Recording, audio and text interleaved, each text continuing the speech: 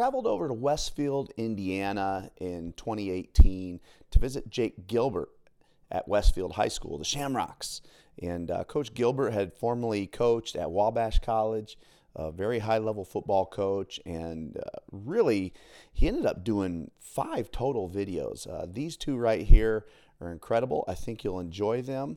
If you want to see them, they're on our YouTube channel now. If you want to see our most recent stuff, that's over at clinic.chiefpigskin.com. Welcome. My name is Jake Gilbert. I'm the head football coach at Westfield High School. I've had the pleasure of speaking for Chief Pigskin on a few videos in the past. I've also had the pleasure of being a defensive coach for 20 years now. I love coaching defense. I believe in it, and I believe that if you want to be a great defense, you need to hit the quarterback.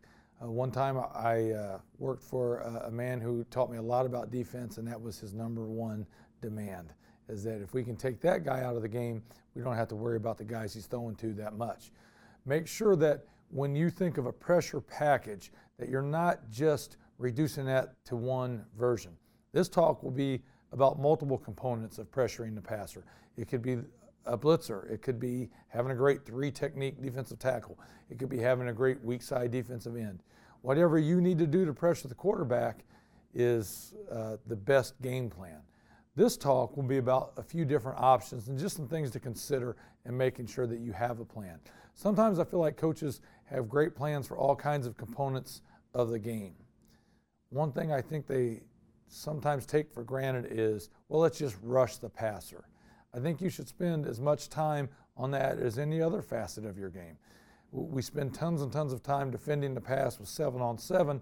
I'm not sure we always spend just as much time on making sure that we're getting after the cue. Let's get started. First off, what does pressure do? Why is it so important? I think that all of these reasons are true. Number one, it creates takeaways, which is always the #1 statistic on deciding a game. If we take the ball away from our opponents, we win at about a 90% clip at Westfield. Well, one of the best ways to get takeaways is to force the quarterback into errant throws. So we want to pressure the cue to create interceptions. Number 2, it can limit explosive plays. Sometimes if you're doing a good job pressuring the quarterback, whether that be by pass rush, blitz, or whatever, he doesn't have a whole lot of time to throw it. In the last couple of years, we've defended quarterbacks who are going to Michigan, to Clemson.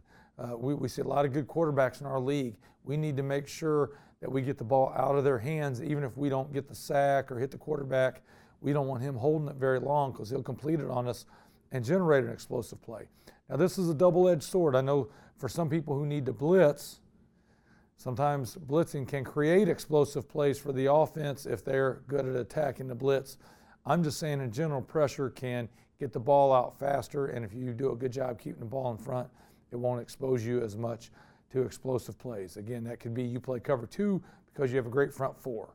It could also be you're a great zone blitz team, whatever it may be. I think that obviously pressuring the quarterback can lead to sacks and throwing the ball away and deflected passes and just overall pressure and negative plays. I think it attacks the key to the whole offense, the quarterback. We certainly tell our players all players are created equal and we care about you all and everyone's important. But then in the back of our mind, we know, well, that quarterback position is a little extra special. So if we can attack the key to their offense, why wouldn't we? I think it limits what an offense can do. Offenses have tons and tons and tons of plays. I know we do. And a lot of those plays, we throw the ball down the field to try to generate scores and explosive plays. Well, if we're going to blitz and, we're hoping that the offense has to get the ball out faster. Or if we have great pressure up front and the offense has to get rid of it faster. Maybe they don't feel comfortable in the deep passing game because they don't have time to hold the ball that long. So what we would like is for our opponents to say, yeah, I just don't know if we can run these plays against Westfield because they pressure us so well. Today, so many offenses are rhythm offenses. The tempo and the no huddle and the various things that the spread offenses do, that they rely on tempo and they gain a lot of energy from that. Sometimes when you can negate all that is you force a negative play. If you keep them on their toes, if you're bringing relentless pressure, I think a lot of that just makes the offense uncomfortable. So some of these rhythm offenses, a good way to disrupt that is to pressure the quarterback. And then lastly, I think you need to have this in mind when you're trying to exploit matchups. whether that be, again, you have a great defensive tackle. Which guard should he be on during the game? How do they set their protection? How can we free him up? Maybe it's a defensive end and they have a weak offensive tackle, or they protect to the field and he'll get a one-on-one matchup weak side. Or maybe it's a blitzer and you like your matchup of your blitzer versus their running back. Whatever the matchup is, I do believe that committing to having a pressure plan will help you exploit matchups for the good of your team. Okay, just quickly, effective teaching, make sure that you know how you want to teach it. So you have a goal line plan, you have a third down plan. I mean, what's your pressure plan? And make sure you have in mind however you want to teach that. Whether you quiz the players, whether you show them cut-ups about what's going to work, whether you do pre-practice walkthroughs, whatever it may be, make sure the team feels the emphasis of this is our pressure plan. This is what we're going to do to get after the quarterback. Build confidence into them and be intentional about the emphasis on we're going to hit the quarterback, and make sure they understand what the pressure plan is and how you teach it. And then make sure you practice it the right way. Well, how are you going to read if it's run or pass? What's the fastest way for you to know it's a pass so that you have that time to get to the quarterback? Make sure you've put time into that and you practice that. How do you take on pass blocks from offensive linemen, from running backs, from tight ends? Is it different? Is it the same? What do you do? Have a plan to practice that properly and know how much you need to work your plan. Whether that be we need to work these stunts or blitzes all together, or individually we need to work certain moves. How much do we go against a partner? What can we use to go against bags even in the off season? How much do we need to rush against running backs? How much do we need to rush against linemen? I'm just saying have a plan to have quality practice and make sure that those things match up. If you look at how offenses protect against you, what did you see last season? Now, will your practices match what you actually see in games so that you can get good at beating what you actually need to beat? And then lastly, just wanted to reiterate, we teach kind of all of the above. I believe on the pass rush standpoint, you need to let guys eat and let them do what they're good at. So we will teach a chop with an inside hand. We will teach a rip. We will teach a swim or a punch over. We'll teach a bull rush. We'll teach a push-pull. We'll allow guys to spin. I know that's a lot, and everyone's not into all that, but neither are our players. We want our players to have at least one go-to move that everyone's really, really good at. And then from there, what else can they master? Some guys are small and maybe they don't feel comfortable with the bull rush, but maybe some guys are lightning fast, and so bull rush is part of their repertoire because they get an offensive tackle on their heels.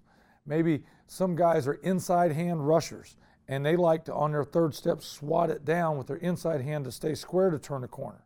Some guys are a little bit better at bringing their outside hand to swat and then get a rip or a swim so they can flip their hips and try to get around the lineman. So we try to teach all of the above to our kids, and then during season, we really want them to work on their moves and what they're best at. That's a little bit different approach than saying, okay, everyone line up, we're going to work on the swim. Well, some guys shouldn't swim, and some guys shouldn't bull rush.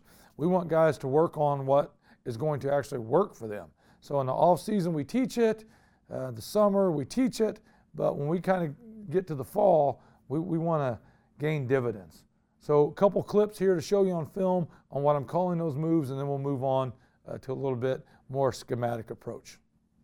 Okay, the first clip I want to show you is just to kind of prove my point. I think pressure can absolutely force the quarterback into doing things he doesn't want to do sometimes. Sometimes you get interceptions not because you're great in the secondary, but because the quarterback has never all year practiced stepping up and throwing a comeback with a guy in his face.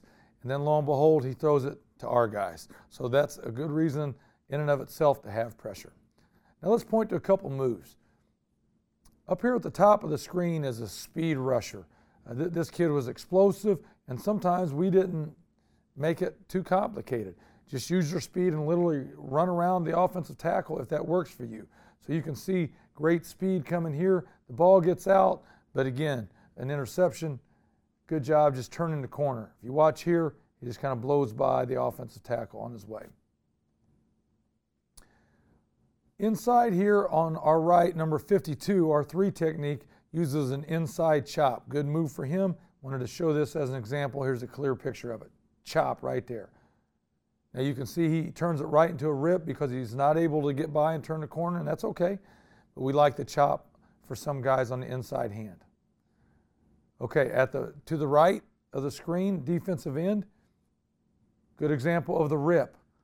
So we want to continue to rip around the offensive guy. Third step, rip to the sky. Get the corner on the offensive lineman. Another example of a rip, same kid to the left here, good speed rusher. Not very big kid, great technician. Watch the dip on the rip on this one.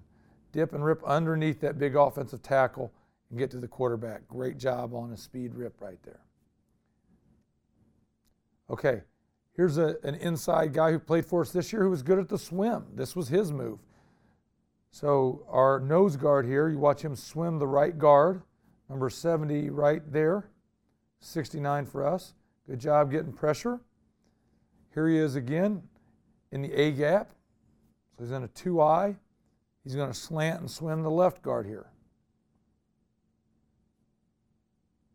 So good arm over. We punch over. We don't swim real high and give him a blocking surface, but we do still call it the swim. We teach some guys to just swim hands, which looks kind of like a chop. But again, we're flexible, but teach it all, and then we go with what's best for our players. Watch our nose guard here on a bull rush on the center. Good move for him. Powerful kid, explosive hips. Not for everybody. Certainly not for the other 2 D linemen in the game right now, but a good movement for this kid. Watch him take 51 straight back into the quarterback. Hands inside, push, good strong kid. Great pass rush. Okay, here's the push-pull. So on our right, defensive end, he gets just a little bit of a bull. Really, this is a bull generated off of speed. So if they were to get in a fight in a phone booth, this defensive end and this offensive tackle 65, it would not look pretty for our team. Okay, but he is much quicker than this offensive tackle. So he gets this guy on his heels a little bit, gives him just a little bit of bull so he can sense it and then do a push-pull move with a quick swim or quick rip over the top. So sometimes we have push-pull where guys are big and strong and can push and pull a guy down. Sometimes we have bull and pull when it's really generated out of speed. Here's the spin move. Our defensive end on the left side spins back under here and hits the quarterback. We do allow the spin. I know some coaches are against the spin. I personally am not. Especially if you're going to pass the quarterback, that's a great way to come back under. You're going against a less athletic player, so a more athletic movement, if you're a good athlete, is a good idea. So those are some of the pass rush moves we show and teach. If your pass rush is not working, or if you're not a great pass rusher from an individual technique, get good at this. Get your hands up when the quarterback is going to throw the ball and the ball is coming out. Here you see a defensive end with an interception. That'd be a best case scenario, but we've gotten a lot of interceptions over tip passes in the year when we get our hands up. Okay, now let's go back to a couple slides. With your pressure package, how do you tell if it's working? I mean, it's easy to look out there and say, well, we got 3 sacks this game, or we got 4 sacks that game. But you know what? Sometimes the other team can just prevent you from getting sacks. Sometimes they can just make sure they don't throw it, or make sure they throw it and get rid of it so quick that you can't get there. So your pressure package may still be effective even if you're not producing the obvious, which is quarterback sacks. So a couple other things to measure. Number one, again, like I said, takeaways. How many takeaways do you generate in particular when they throw the ball, obviously. So when they throw the ball, how many interceptions do you get? How many strip sack fumbles do you get? Are they game changing? Can you count on your pressure package to deliver for you? And then yards per play. So this would be an example of just the passing game in general. If they're checking down constantly because they can't hold the ball, that's a good thing for you. You get them in 3rd and long, they throw a hot receiver because of a blitz package, you come up and make the tackle and they punt, that's a great play. So looking at yards per play is another obvious thing that I think you ought to look at. Now, let's say you play an opponent and they know they can't protect, and they know that they certainly can't protect against your package. But every time they get in third and long, they just run the ball or they try to throw a screen or something like that, that's a pretty good sign for you. And so even though you may not get the quarterback sacks, maybe you don't even get the takeaways, maybe the yards per pass attempt are super low because they know they can't throw the ball down the field because your pressure package. So if you look at that holistically, sometimes the scheme of what you do may dictate a future opponent and prevent them from doing what can beat you. And that's still effective if that's the case. What about explosive plays? Are you corralling the explosive play? Does your pressure package help you do that? If you do find a team that's willing to throw it down the field and they're connected on you all day, you better find a way to get to that quarterback. So whatever you were doing, you better bring more numbers or something to hit that quarterback or move that quarterback. But if not, then hey, your pressure package is probably pretty good. When they throw it, if that does not produce any explosive plays in a passing game, keep doing what you're doing. Efficiency, kind of by a play, but also by down and distance. What is the goal of the play? Obviously, for any offense on third down, the goal is to get however many yards they need for the first down. How many first downs are you giving up in those scenarios by pass? Do you need more pressure on third down? Do you need to play more coverage and not blitz? Do you need to position your best pass rusher better or just make sure he's in the game? Maybe you have the kid on the sideline who's a pretty good pass rusher but not a very good run defender. Well, what's your efficiency numbers say? If you're not doing well in passing situations, maybe that kid needs to play a little bit more. Just take a look at that. And then self-scout. You want to keep them on their toes a little bit. You don't want them to guess wrong. So I don't think your pressure package can be all anything. Maybe you do have a great front four and you want to play cover two when it's a passing situation. That's a great strategy. But I think you have to mix in a little bit of blitz or a little bit of odd front or a little bit of something else so that they don't always know how to protect you. Maybe you're a blitz team. Great strategy. But maybe you need to also bluff and bail out of there a few times so that the offense doesn't, constantly screen you to death or hit pop passes over your blitzers and things like that. Okay, I really believe in getting matchups here. Use your game plan time to figure out how can we get to the quarterback. Which running back should you attack in protection? First of all, do they release him? Is he even in there? Maybe they get him out, and so you can get a free runner at the quarterback a lot. And I've always been willing to give up a short completion for a hit on the quarterback. I think that takes its toll over the course of a game. So if they're not going to protect with the running back, then by all means, bring some guys to hit the quarterback. If they do use running backs, tight ends, fullbacks, what's the matchup? Is he a light guy that you can bull rush and bull over? Is he soft and not light contact? Maybe he's a big aggressive guy who leans and lunges and attacks really well and is maybe over aggressive. So therefore a swim move or a bull and pull is a good idea. Maybe he takes away the inside really well, and so you know to not jab and come back inside, or maybe the opposite's true. He's going to attack the blitzer real wide, and you can get the inside path. What about the offensive linemen? Are they short where you can swim over them? Maybe you want to put your tallest D lineman on that kid in a passing situation. Maybe they're slow and you want to put a speed rusher in there. We've seen teams over the years play 4 defensive ends at D-line and passing situations. Get a speed guy on a slow guy. Maybe they lean and you know that you can push, pull, or you can swim over them, or a spin may work. Maybe they overset real wide and an inside rush works. Maybe they bury their head and stunts work. Just really scout out the guys who are in charge of protecting the quarterback and attack them and try to create the best mismatches. It's easy to maybe scout it out and say, oh, this guy's bad at this and this guy's bad at that. Well, that's step one.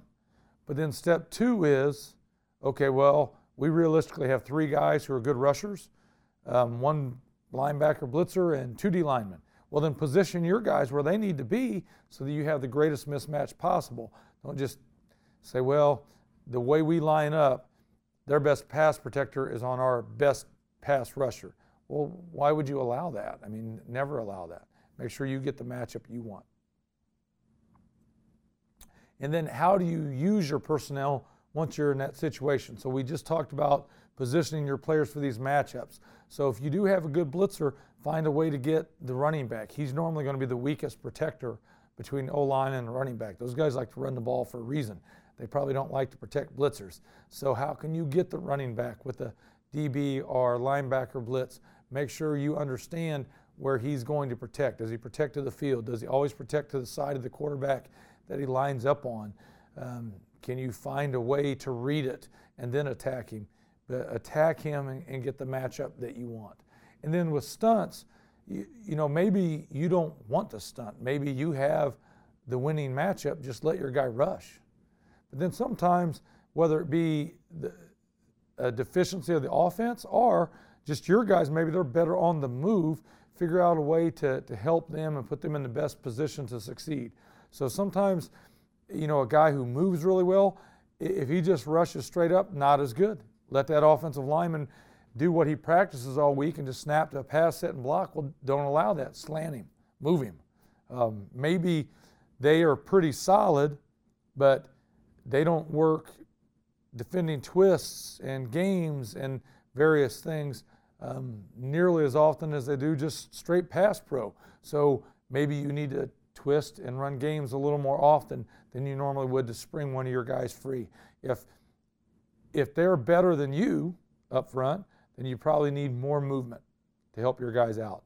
And then just a concept I want you to consider, some things we're working more and more and more on as we go forward. We don't always have across the board great pass rushers, but we have starters. Sometimes the reason they play is they're great run defenders.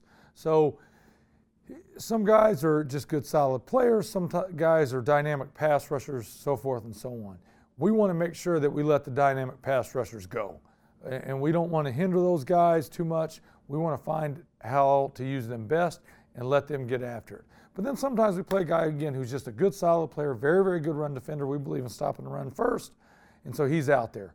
Well, sometimes maybe that guy would actually serve you better by caging the quarterback and you giving a little more freedom to the dynamic pass rusher. And I'll show you some examples of what I mean here, but sometimes you need to use your personnel to their strengths. So let's go back to the video. Okay, so as we look at the video here, just a couple slants here to start off with. You watch our defensive end here on the left, pretty good athlete, pretty good on the move. Watch the offensive tackle. He gets in a pass set and then immediately lunges. Well, this is a young guy for us. He's not very strong yet, so he wouldn't be real good at a bull rush or a bull and pull, but he's pretty good here at a slant. So I think we do a good job of allowing him to use a little movement and beat that defensive end. That was the best thing for him to earn that sack. Here's another example of a slant. Leads to an interception. This was not a very mobile quarterback, very good player, very good passer, but forcing him out of the pocket and letting him run a little bit did not scare us. In fact, that's what we wanted. So we did a lot of pinching here this game and slanting defensive ends inside and then trying to get him to the outside. And again, good matchup for our defensive end on that particular play. Okay, I'll show you a couple different versions of the twist here. Here's an end and tackle twist. So we've kind of set this up to where we want to get penetration. We thought this defensive end for us does a good job of just bullying and pushing through the pile. Not a great speed rusher, but a pretty strong kid. We loop our nose around to the outside.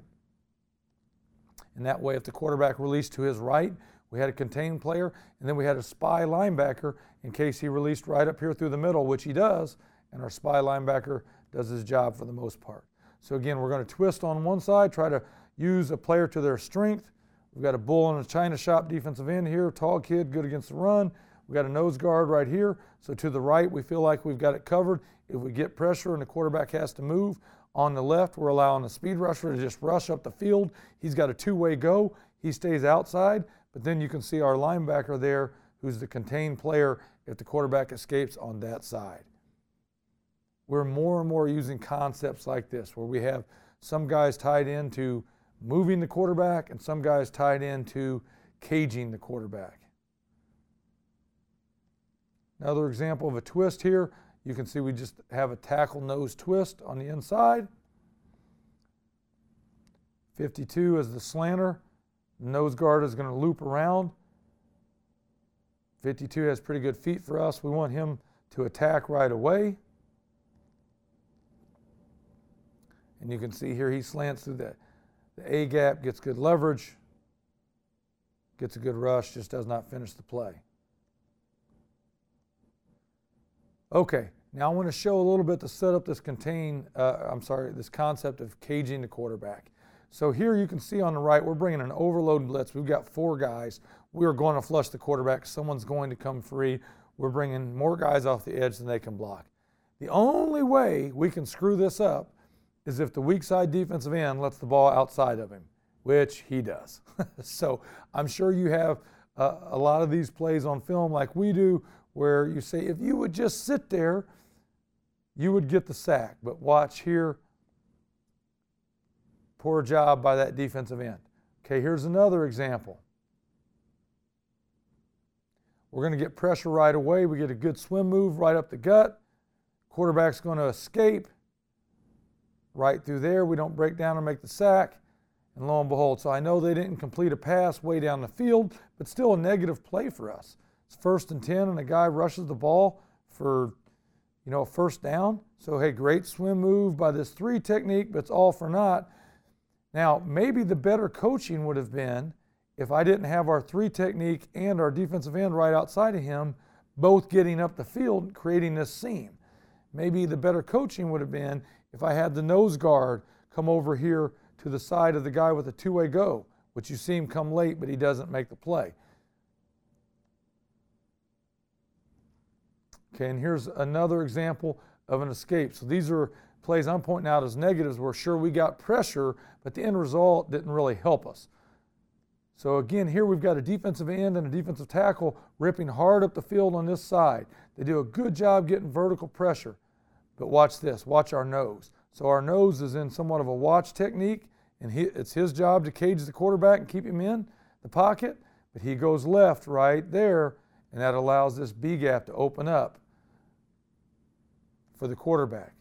So those would be 3 examples of what I would say we're trying to fix with our pressure package. So we got good pressure. We do a pretty good job of moving the quarterback oftentimes.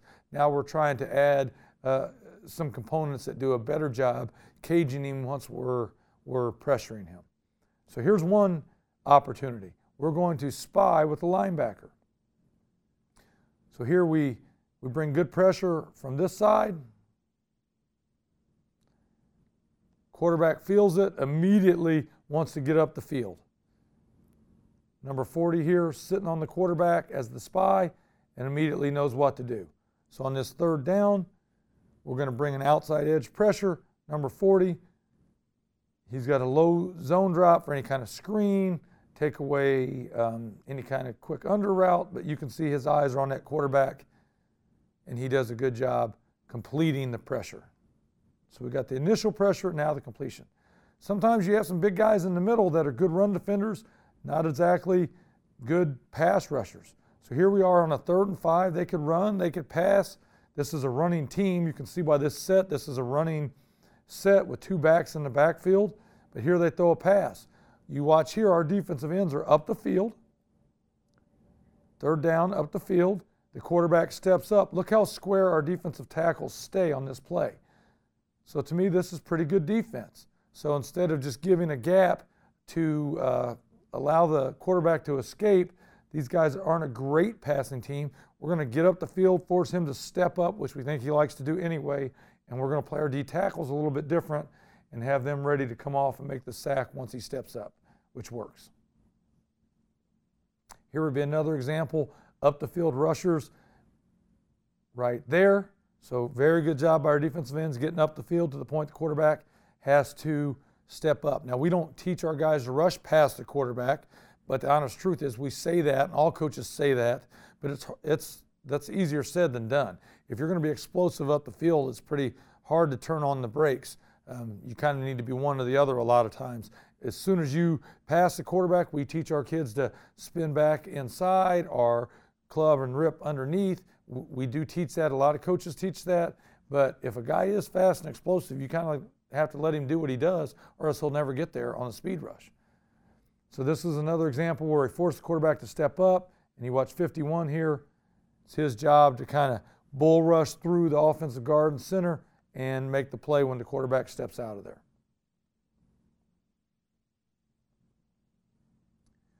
This would be an example of a defensive end doing it right. So if we're going to blitz from one side and bring pressure from one side, we tell the backside defensive end, your job is not to speed rush up the field. Your job is to cage the quarterback, and you'll get the sack if we send it to you. So here would be an example. We're coming off the edge over here, bring two linebackers and a D lineman, and the quarterback's going to scramble away from the pressure. Defensive end does a good job caging the quarterback. Here we like it that we're forcing him to scramble to his left.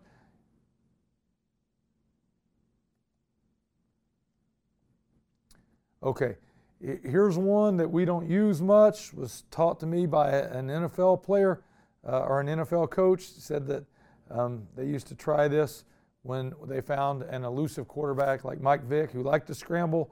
I don't have a lot of tape on this, but I wanted to show it. What we're trying to do here is pinch down inside, which is always good against, say, the run and so forth and so on. But we're going to try to force the quarterback to flush and run. Once we flush him, our backside player is really fast. He's been on this film a couple times earlier.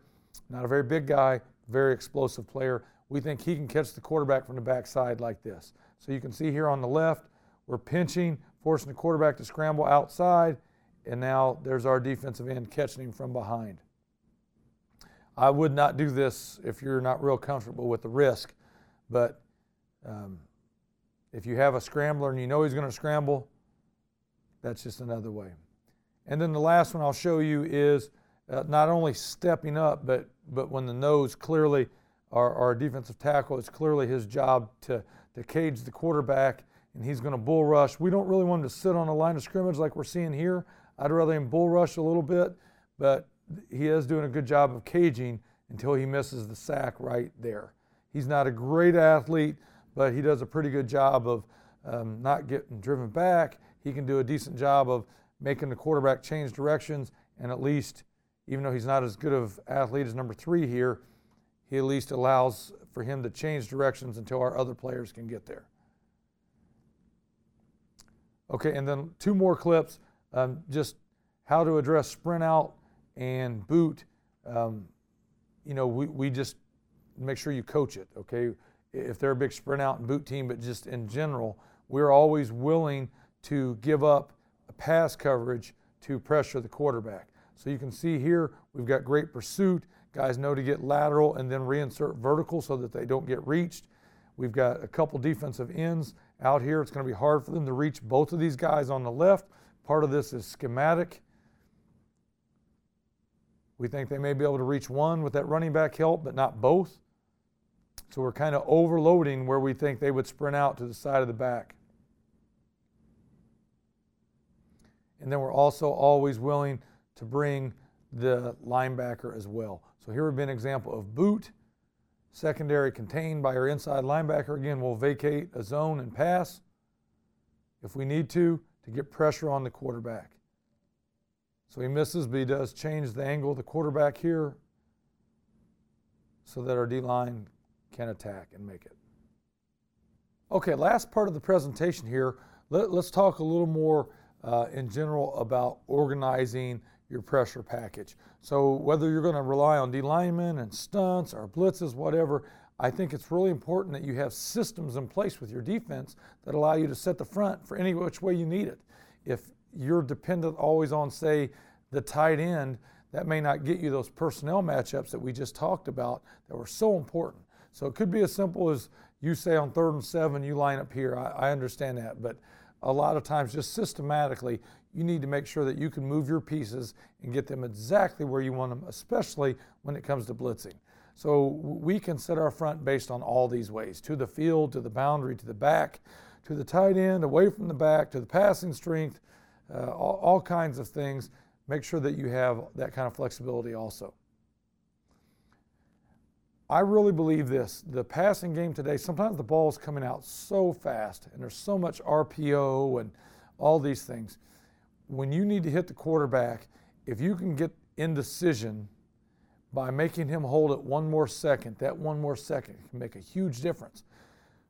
What are some of the ways that you can do that? Well, you can jam wide receivers and you can reroute the guys he's reading, and you can hang back on RPO and some of those things. That's definitely an effective way. If you reroute those guys and he has to hold it one more second, your pressure package has one more second to get there. That's huge. That's 25% of the time you get, because usually that ball is going to be out in about 3 seconds if there's no pressure. And then the other thing is to make the guy move his feet. If you can pressure him, and even if you don't get the sack, but he has to readjust and move in the pocket, then maybe you get one more second, okay? One thing I would say is there's an importance to having some diversity in your coverage. If your coverage is pretty much the same all the time, he's going to be pretty confident about where to go with the ball. So even if you're not great at rerouting and jamming wide receivers, which I would say is not a strength of ours, we hopefully make quarterbacks hold it just a little bit longer as they diagnose. So I do think disguise can be important. I do think it's important that you have a little bit of all this in your package and then do what you're good at. So maybe you jam and bail. Maybe you jam and play man. Maybe you have 2 high safeties and play 2, but you also could roll down from that. You could blitz from that. Maybe you show 1 high and you really play quarter, half, or combo coverage, or whatever it may be. We have all of these. 3 under, 3 deep. We can rotate strong, weak in the middle. We have 2 under, 4 deep. We have 2 under, 3 deep. We have man free. We have 0. And we want to make sure that the quarterback can't just read us like a book, because again, if he holds it one more second, that may be the second you need for the pressure to land. And make sure you have some flexibility. If they're going to motion, can they just tell you're in man so easily? If they're going to motion, do they get you out of a blitz? Or more importantly, do they pull off the blitzer that you wanted to send? That's the real problem. You dial things up for a certain personnel mismatch, and now you can't do it. Make sure that if you're a zone dropping team, a zone blitz team, make sure you're in control of your coverage and your blitzer and your dropper, no matter what the offense does. A lot of zone blitz teams automatically drop the weak side end. Well, that's fine, but what if that's your best pass rusher? Then don't play him there, or else drop the weak side defensive tackle. Find a way to make sure that your best pass rushers are rushing the passer. And then just conceptually, if you use different personnel packages, if you play nickel or you play dime or you have a base front and maybe you jump back and forth between even fronts and odd fronts, make sure that there's enough continuity in the concept that you can do these things and do what's best for your pressure without just automatically limiting yourself. So you don't want to limit what you need to do to get pressure. I like to blitz. I like to blitz the quarterback, and especially when we're good at it and we have good blitzers. But sometimes I do it when we're not very good either, because sometimes your D lineman can't get there, and so you need to send more numbers than the offense can block. Sometimes you need to force the action. Sometimes you have a player who's the best you have, but he's just a little bit better when you define it for him and you just send him. That's what I like about the blitz. So a couple things, I just think if you keep your blitz package simple by concept, then you can be multiple or more multiple than it seems. Offenses are always talking about, well, we don't run very many plays, but we run them out of a lot of formations, and there's a lot of window dressing. Defenses can do the same thing.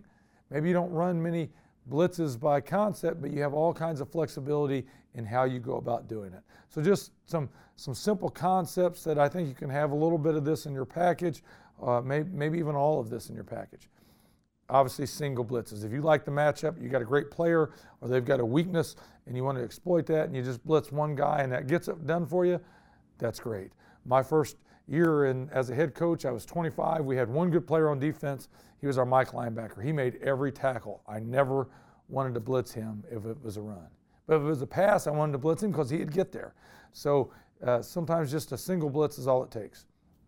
Edge pressure, safe against run and pass. Especially if you have a good athlete. Sometimes they even screw it up and don't pick the guy up. It gives you lots of options. You can use lots of different players. You can blitz off both edges. So when it comes to edge pressure, one edge, both edges, smart, easy, effective. Two off the same edge. You don't want to get double gapped, but you can potentially create overloads against the pass, but then still also fit correctly against the run. That's why I like sending two off of the same edge, which we'll talk about here in a little bit. Two up the middle, right up the gut, make them defend it. A lot of people, this is where their pressure package starts. Show me that you can defend the A gaps. And two guys right up the A gap, overload the A gap. See what they want to do to stop that. We know that the quickest way to any point is a straight line, so blitzing right up the A gap, pretty good way to move the quarterback. Read blitzes. Sometimes you want to blitz in a way where you read and get the matchup you want. Maybe they're under center or in the pistol and the running back hasn't declared. Maybe they'll protect with their running back on the side of the quarterback, or he'll cross to the other side post snap. But that's the guy you want to blitz, so you may need to read it. We've blitzed where we've read the running back. We've blitzed where we've read the formation. We've blitzed where we've read the center, all post snap. Those are all pretty good ways to get the matchup you want. Overload blitzes. You're pretty sure it's not going to be a run. You can overload and play man. You can overload and play zone and keep it pretty safe in the back half, but still overload the protection to where someone has to come free. And then lastly, zero blitzes. Bring one more than they have. Also an overload, but a little more risky in coverage, obviously, because you know that there's no help by a safety over the top or anything like that. But still a pressure, if you're trying to force the issue and pressure the quarterback and get the ball out fast, great idea. Okay, just want to show you three of those simple concepts we just talked about, have them drawn up, and then I'll show you some clips. Edge pressure, we're going to send one off the edge, but we could send one off of either edge. If you're on the side of an edge pressure as a defensive end, you've got the B gap read. I think this is really important if you want to pressure the quarterback. So you're going to take a lateral step and look right at the offensive tackle. If the offensive tackle blocks out or blocks right at you, then just dip and rip and get into the B gap. But if the offensive tackle steps hard down inside, you still have the B gap, but you're going to do it from behind him. So you're going to let him clear, and then you're going to come off the edge. A lot of times in the pass game, offenses may go full slide. Find a way that you can get them into full slide and do this. If every time you show a bear front, a tackle, nose tackle, if let's say they're going to slide their offensive lineman one way and bring the running back off the edge, the best way you can pressure the quarterback, get a 2-on-1 on that running back. One guy inside, one guy outside. This is an easy way to do that. If you use edge pressure, have your defensive end step, read the offensive tackle. If he slides down inside, come off his butt and be inside of the running back or any other blocker. That way you can get that 2-on-1 from your edge blitzer and your defensive end. Your other players play normal. If there's no blitz their side, the defensive tackle on the side of the blitz, he needs to rush the A gap no matter what, run, pass, or whatever. Okay, if you bring edge pressure, you can bring outside linebackers. Obviously, you can bring an inside linebacker around the edge. You can bring the corner off the edge. Very, very effective. Lots of teams do it. That's great run or pass. You can bring a safety from depth off the edge. You can cross them, send the end up the field, and bring your edge rusher into the B gap. There's a lot you can do. Very safe blitz. So here's an example of just bringing the weak side inside linebacker off the edge and playing a 3 under 3 deep versus an 11 personnel 2x2 set. Okay, now two off the same edge, a little more complex. We're going to blitz two guys now instead of one. The movements for the D-line, similar but different. Okay, we want to make sure that the blitz side end has to get all the way down into the A gap, whether that be a stick or long stick, anything you want to call it. We tell our guys, no matter where you line up when we're using this concept, that he could be in a 3 technique in the bear, he could be in a 4-eye, he could be in a 5, he could be hit up on the tight end, doesn't matter. You've got to end up in the A gap. The blitz side tackle is going to rip across the center's face into the opposite A. And then on the backside, those guys are playing ball. If it's a run, just playing their gaps. But if it's a pass, it depends on if we're dropping one or not. One of them is going to have to contain. One of them is going to have to engage the offensive lineman and then drop into coverage and cover the running back or a tight end or whoever we have them covering that week. Now for the blitzers, we have an edge blitzer who has to set the edge of the defense, keep contained on the quarterback, and then the inside blitzer. The inside blitzer is going to replace the defensive end on the last concept we talked about with regular edge pressure.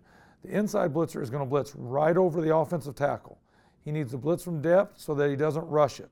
And the whole thing will unfold. He'll be able to read it like a book. If he blitzes from depth and runs right at that offensive tackle, the offensive tackle will either step out or step at him. And if that happens, he rushes right through the B gap. But if the offensive tackle steps down with that defensive end, who's on his way to the A gap, we want to come tight off of his hip and be inside the running back or any other blocker so that we can get a 2-on-1 and pressure the quarterback that way. Okay, you can bring an outside backer and an inside backer. You can bring a safety and an inside backer. You can bring an outside backer and a safety. You can bring the corner and a linebacker. So lots of flexibility still here, even though it's more complex bringing two guys. You can swap those guys. You can line up and do it from up and run stunts where one guy's behind another guy. You can do all of those things. There's a lot available for you there. It may be different if you're a 3-man front or a 4-man front or a 5-man front, and you may have some rules to diagnose, but in all those defenses, you can run this concept. Okay, here's an all-American blitz that everyone in America runs.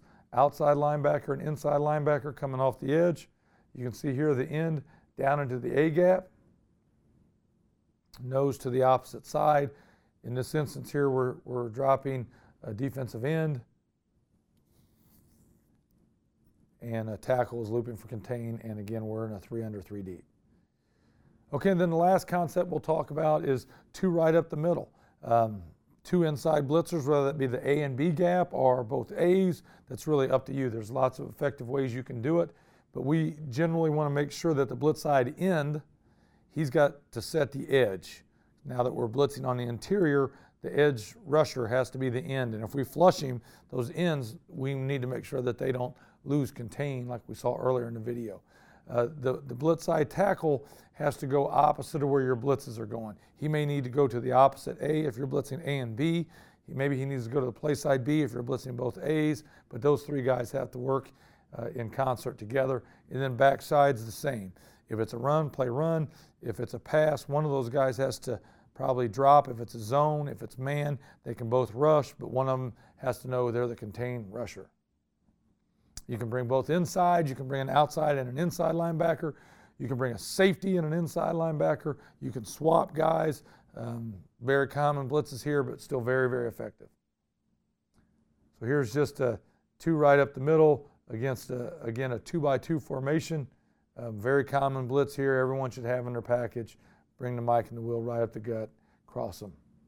Okay, let's watch some film. Okay, on the film, I'm not going to show you all the myriad of blitzes that we do, although we have all those concepts that I talked about and we use all those players that I talked about. More just kind of want to talk through a couple coaching points and show the effectiveness of this when it comes to pressuring the quarterback. So this is just a player being a player. We had an explosive safety. We obviously like him in coverage, but we also like to blitz him. Why not? So a lot of times in protection, people are not looking for the safety. A lot of times, especially in this RPO era that we're in, you know, quarterbacks, it takes quite a while for them to read and diagnose that linebacker, and then maybe they're going to hold it and be unprotected because the running back's faking. So here's just a good example of sending a safety just because he's a good matchup for us. Here's another just single blitz here. We're going to blitz the inside linebacker. This is a read. He's on the side of the running back. The running back stays on that side, he feels, and so he steps up and blitzes. Again, blitzes do great things, put quarterbacks in jeopardy and make them get the ball out a little faster than they want to sometimes. So again, just a single blitz. If you like the player, if you like the matchup, you don't have to make it very complex. Now let's show a few of those other concepts. So just simple edge pressure. Again, a blitz that everyone should have. We're just blitzing 2 guys off the edge here. I'd like you to look down here at the bottom. So the defensive end, he's got the tackle read. So if you watch, he's going to take a step, and he's a pretty quick player, but he's actually reading this offensive tackle, and now we're putting him in a bind. So even though they pick it up on this side, we get what we want on the top side. So on the top side, we're bringing too many guys for them to block. The offensive tackle doesn't know who to take. We get a free runner at the quarterback. He's not the guy that makes the sack, but you can see a great attack out of our guys to get there and complete the sack by the backside defensive end. So lots of guys coming free on that play, and we force a fumble. Okay, another example of edge pressure here. Again, we're bringing two. So if you notice down here at the bottom, the running back steps up and takes the edge blitzer to the field. The offensive tackle stays on the defensive end. That's fine. We like our matchup with the safety who's coming against this running back, so that's good. Up top, if you notice, the offensive tackle's a little bit in a bind. They've set the protection where the running back is coming this way, so really they need to get the guard on the defensive end up top and then the offensive tackle on the edge pressure up top. He's just kicking back because it's essentially a zone. We're wide enough that he's not going to be able to block us. We get great edge pressure up top. Unblocked defender gets to the quarterback. Another edge pressure here. Fast players being explosive, setting up a boot here. I love edge pressure into teams that sprint out and boot. I feel like it's safe against everything. It really kind of defines it for us. I like when their guys are in a bind and we have a better athlete than they do. That helps. Okay, up top here, again, you notice sometimes it's just not built into their system. Some of these spread teams, it's just not built into their system for them to get the outside linebacker, especially if he's real wide. Part of their system is to throw the ball and throw it to a certain guy. So you can force the ball to come out fast. I mean, it's 2nd and 17 if they throw a 5-yard pass. I'm okay with that. So even though we're only sending 4 here, we're sending an edge pressure. I've got a nose who's supposed to be caging and reading if the quarterback steps up in the pocket. I've got a defensive end over here caging because we've got pressure coming off the backside. And he does his job and it works and we get a sack.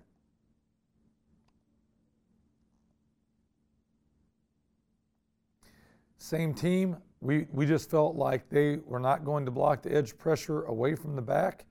So good opportunity for us to bring edge pressure. You notice here the offensive tackle is stuck on our defensive end who's trying to make a read.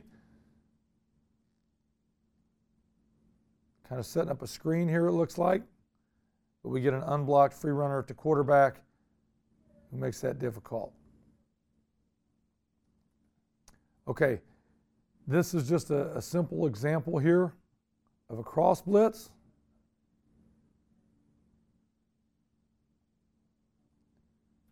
With, again, a nose cage. So this is bringing pressure up the middle. And we want to make sure that we have someone prepared for the quarterback scramble.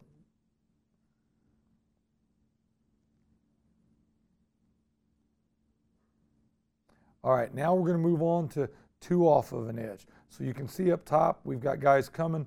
We're going to bring 2 off the edge to the top from the field. I don't know here if we're blitzing the back on purpose or if we're blitzing the field. Not sure, but you can see a good edge pressure. The offensive tackle kicks out and blocks the edge player. But our second guy gets there. So if you watch 34, he's now got the tackle read. He needs to slow down. Okay, the tackle comes down inside, so we want to come straight off of his hip. So I'd like for him to slow down a little bit more. He gets a little bit antsy, but when that offensive tackle gets stuck on that long stick by number 40, 34 is able to come right off of his hip, and now we've got a 2-on-1. They try to kick out here with this protection. We get a 2-on-1, free runner on the quarterback.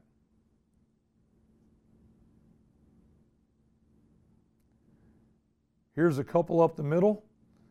I want to show this as an example of a burn, what we would call burn swap, coming free. The 2 inside linebackers. And then also show you this as an example of poor defensive end play like we talked about earlier. So here you see the cross, you see 52's in a bind, 52 the center. blocks one guy, then comes back, blocks the other guy. Now we've got the center and the running back blocking the same guy. We've got an inside linebacker running free. Great play for us, except for when our defensive end right here gets turned. Once our defensive end is no longer square, remember strength and squareness is strength, we lose contain. So if you're going to dial up some of these pressures, you have to make sure that the guys who will have the quarterback flush to them, it's just as important to coach those guys. Here's an example of the same blitz. We're going to cross, it's going to come free, and get a sack here in the middle. So again, offensive center, a little confused, trying to block multiple guys. First he kicks to that nose guard. That nose guard goes away, so then he comes back and blocks one linebacker, then another linebacker, and it's too late. Great blitz right up the gut.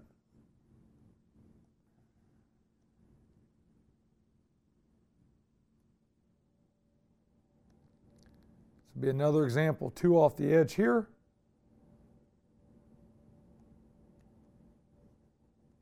Now what we would like is for number 10 to somehow get inside of this puller. That would be nice.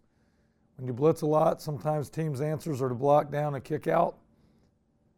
But watch the movement by the defensive end when that happens. Sometimes that frees up your defensive end because that makes it pretty hard for the offensive lineman.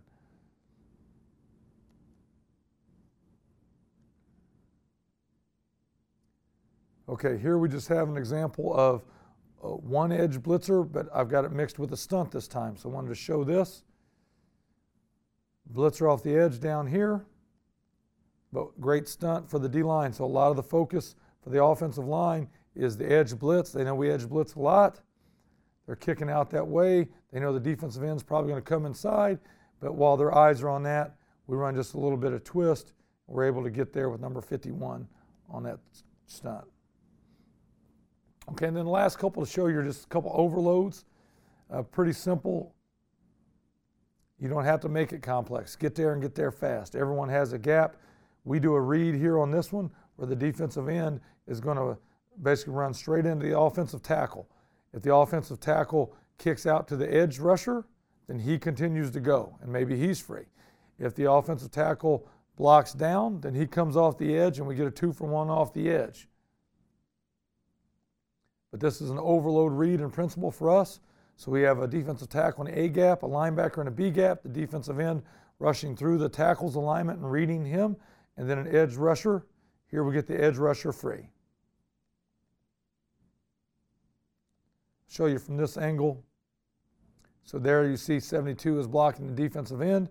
So they bring the running back, that they've got us all except for the overload. Here's another overload.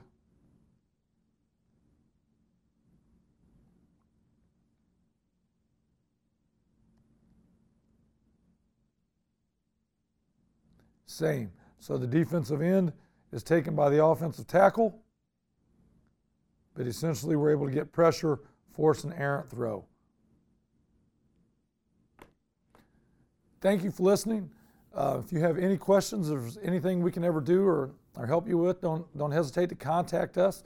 Again, I think you're going to have a lot of success if you can get after the quarterback, pressure him into making bad decisions, hit him a little bit. It limits a lot of what an offensive can do. That can be done in a multitude of ways. If you have a great defensive lineman, set him up for success with your matchups. If you have a great blitzer or can take advantage of something the offense does poorly, take advantage of it. But put lots of energy and effort into your pressure package, and it should produce great results in the games. Thank you. God bless.